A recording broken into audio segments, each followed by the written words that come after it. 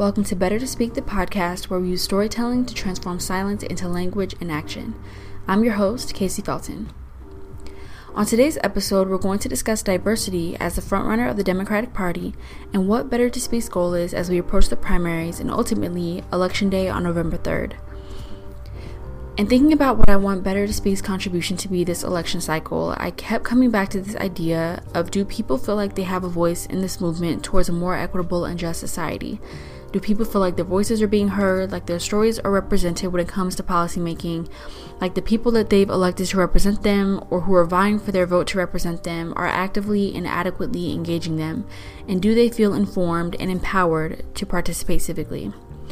So I want to continue building this platform and holding space for people to share their stories as it pertains to civic engagement and identify viable pathways for all of us to be involved in the long term, which has inspired the official reboot of Better to Speak, the podcast. I shied away from branding and building a podcast simply because of the work required to brand and build a podcast. But as time went on, I realized that my form of activism as a journalism student and content creator is taking up digital space to discuss topics pertinent to the Black community, to share my own story and understand clearly how that informs not only my work, but my worldview. So the topics that I'm planning to discuss, which are for the most part the top issues of this election cycle thus far, I'm hoping will give me the space to navigate certain issues in a way that I don't feel like I have before, and hopefully show other people that you don't have to be a political pundit in training to make your voice heard on certain issues. I'm a firm believer in the idea that we're all experts in our own lives, and given that we live in a very politicized and socialized world, that absolutely has an impact on how we navigate politics. Understanding how our personal story connects with different socio-political issues, for me at least, is helping me to develop my own political identity, as opposed to getting swept up in the circus that, is politics that we're often presented with. So for example, I've heard a lot of people talking about the idea of identity politics, and more specifically, the idea of cult of personality. And so I think we expect one particular candidate to have the perfect policies, to have the perfect leadership skills, perfect personality. Even as I've gotten more involved in politics, social advocacy, it's very easy to get caught up in and involved from the angle of, oh, this person is so great, we have to work really hard to elect them, which I don't think is a bad thing, but I feel like it creates a culture that's more about supporting a persona as opposed to supporting policies, and for me, more importantly, about supporting values. And I believe that those values are illustrated, of course, in someone's personality, who they are, their story, but more importantly in their policies, their staff, their volunteers, as well as the people that they inspire and galvanize as supporters. And so when I say that values are important to me, I look at how does a particular candidate inspire me in my community to not only go out and vote, period, but to go out and vote specifically for them.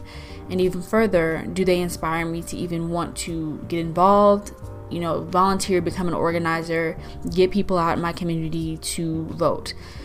So I don't remember, thinking back to my experience growing up, I don't remember ever being canvassed. I don't remember really seeing candidates out in my community campaigning. I'll see yard signs every now and again. I remember going on field trips to, my city hall and to Georgia State Capitol. I remember one time in high school, one of my teachers invited our House representative to come speak with us. So I've always been aware of this political world, this political universe. The thought in my mind, though, was always, wow, there's this elusive, magical world where decisions are made, where society is constructed and shaped, that has little implication on my actual physical reality. I was very, very clear on the feeling of that world is separate and disconnected from my own. The first time that was challenged, I would say, was with Michelle Obama's school lunch campaign. Of course, she's not an elected official, but that was the clear instance in which I saw a physical part of my reality changed as a result of a decision being made in this separate and elusive world. So other than that, most of my interactions with this world have been through the news, as I become a young adult, through social media. I remember being in 5th grade while Obama was running, and in my class we would have these super heated debates about, regurgitating, of course, whatever we heard from the news or from our parents. And I say all of this to say that, again, the concept of being politically aware and tuned in has not been lost on me. But it was really, really hard, and I think even still is difficult for me to feel like I have a say and influence in how those decisions, not even just how, but making those decisions, period, and shaping society. So my MO now, especially as I try to build Better to Speak's platform and just find my voice and my place in social advocacy, is how do we empower more people, specifically Black people, even more specifically young Black people, to feel like our voices matter, and to create space for us to step into our voices and to step into our political power, whether that be through voting, through advocacy, through running for office, or whatever, method of using your gifts and talents to create social change. And so with that being said, it's very easy to want to hype up this dream of diversity, equity, and inclusion, but then fail to address the factors that have historically kept people out of civic participation and that continue to disempower us when it pertains to owning our voices in that regard. So looking at the Democratic race as it currently stands, we see the perfect example of how diversity was essentially, in my mind, the front-running candidate of the Democratic Party. And now that we're coming up on the Iowa caucuses and primary voting, we're down to a pretty male, pretty white pool of candidates. And as I was doing research and reading other takes on what this means for the 2020 election, for a post-Obama America, there was a lot of people, journalists, pundits, candidates alike, who kind of just like to shake their head and be disappointed that a Kamala Harris, a Julian Castro, a Cory Booker, just to name a few recent examples, had to drop out of the race. But they don't really, and I'm talking about like a larger national conversation, dive into the institutional and cultural barriers that never really set them up to win in the first place. So a prime example of this came from the Democratic National Committee's chair, Tom Perez, when he was asked about diversity in the 2020 race. The Democratic Party's long track record of fighting for diversity and inclusion is something that I'm very proud of. And all you need to do is look at the photo of the House Democratic Caucus and the House Republican Caucus, and you know which party is going to continue the fight to make sure that diversity and inclusion is part of who we are. I wish Kamala Harris and others were still on the stage, but we made the rules. They were very transparent. They're very inclusive. And we can't change the rules midstream because there's a candidate that I wish were on but didn't make the debate stage. That's just a short clip of that interview, but essentially Perez repeats the same sentiment of saying that the rules just are what they are. They can't help if diversity suffers because of it. And I think that that's really indicative of how rules and policies that are set in place in any facet of life, whether that be education and corporate life, healthcare, whatever, that are essentially methods of regulation and quality control, but they tend to favor, not even tend, intentionally or otherwise, favor those who have more economic or social capital, those who are white and male. And so adding on the idea of being a person of color, being a woman, not being as wealthy or well-connected, and God forbid you have intersecting identities of any of those, it's going to affect your ability to build and scale a sturdy campaign and organization. And that's what we for sure saw with Kamala Harris, with her even stating frankly in the email that she sent when she suspended her campaign, "I'm not a billionaire, I can't fund my own campaign." So this opened my eyes to the overall structure of campaigns and how they operate, and with the understanding that money is really what drives the success of political campaigns, as well as access and relationships. And so again, with the Iowa caucuses coming up, there's a question in my mind about how does the diversity of those who participate in those caucuses, and for those who don't know, because it sure took me a hot minute to really understand this process, essentially the caucus is where voters who are designated, who are registered with the Democratic Party, gather to discuss issues and of course pick their candidate that they support collectively. There are ballots that are cast to determine which candidate they'll end up supporting. And this is different than a primary election because caucuses are run by parties as opposed to primary elections, which are run by state governments. So there's a video from USA Today that really explains this difference pretty concisely, so I'll be sure to include that in the description. But essentially, my question was if the people who participate in these caucuses in Iowa really represent the demographic and ideological diversity of America to still have the weight of that first decision, which ultimately sets the tone for subsequent caucuses and primaries in other states. Former candidate Julian Castro raised that point and even took it a step further to openly challenge the order of the primaries while he was still in the race. I actually believe that that we do need to change the order of the states, because I don't believe that that we're the same country we were in 1972. That's when Iowa first held its caucus first. And by the time we have the next presidential election in 2024, it'll have been more than 50 years since 1972. Our country has changed a lot in those 50 years.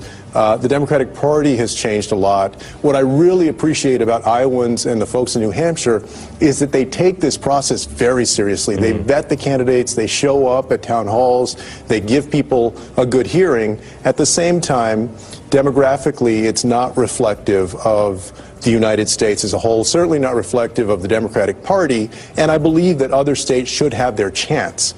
So yes, of course, we need to find other states, and that doesn't mean that Iowa and New Hampshire can't still play an important role, right. But I don't believe that forever we should be married to Iowa and New Hampshire going first, and that's just the truth of the way that I see it. My concern, like Castro said, is that even though those people might take the job super seriously, the rooms in which those decisions are made, I feel, perpetuate a cycle of people of specific identities not being represented at the table, not having an opportunity to make their voices and issues heard. There was someone who responded underneath Julian Castro's tweet of the video clip I just played, who said, "I live in Iowa and I felt extremely lucky to have access to candidates. Even so, I agree with you 100%. And so that raised another point that I didn't think about. It perpetuates this idea of who gets to have access to presidential candidates. So going back to what I said about my own story and how I've been conditioned to see politics as this separate and elusive world, I can only think about, when I've interacted with campaigns, let alone state and local, but national campaigns. I only saw Bernie Sanders when he ran in 2018 and 2016 at a rally in Atlanta. And then more recently, Elizabeth Warren, when she spoke at Clark Atlanta University, I got the opportunity to take a picture with her. And then adding on the extra criteria of politicians who actually look like me, so other black women, I've seen Ayanna Pressley and Lauren Underwood a handful of times, and then Stacey Abrams, who I met and took a photo with. And so I say that to say that when we approach certain aspects of political campaigning, and when we have a system that forces campaigns to designate a certain portion of the electorate as more important than another or more of a priority than another, I feel like that messaging would make people feel left out and like their voices are not as valid as another voter simply because of where they live, which I feel like, which I know would only be exacerbated by race and class. And so again, this perpetuates a culture that conditions certain people to know what the game is, to know that they have a voice, to know that they have decision-making power in these elections, while others feel shut out and like they don't have a stake in this separate and elusive world. And in my learning about how campaigns operate, it really comes down to the finite resources of time and money. So campaigns have to decide where's the best use of those finite resources. I think that Stacey Abrams did a really good job of this in 2018 to engage those portions of the Georgia population that have not, historically been included in a political conversation. So rural Georgians, young people, black people, not only energized, engaged to come out and vote, but really feel like they are a part of Georgia politics. And now you see that Georgia is really being positioned as like a battleground state. And although she came across voter suppression, which is a whole nother topic that we'll dive into in the next episode, she really did set the tone for how campaigns ought to be run. Keeping all of what we discussed in mind, my goal with Better to Speak is to not get so caught up in the circus that is and will continue to be the 2020 presidential election. I really want to contribute to a culture shift, a paradigm shift in the way that we view and approach not only just elections, but holistically civic engagement. I'm interested to see how the drive to challenge our government, to really demand change from our government that came with 45's election carries over once he leaves office. I just hope that that same drive to apply pressure doesn't drop just because we have someone in office that we feel more comfortable settling with and being complacent with. I can't help but think of the crab in the hot water analogy, where if you drop the crabs in and the water's already boiling, they'll be quicker to react. But then if you put them in lukewarm water, they get used to it, you increase the temperature gradually, and then they end up being boiled.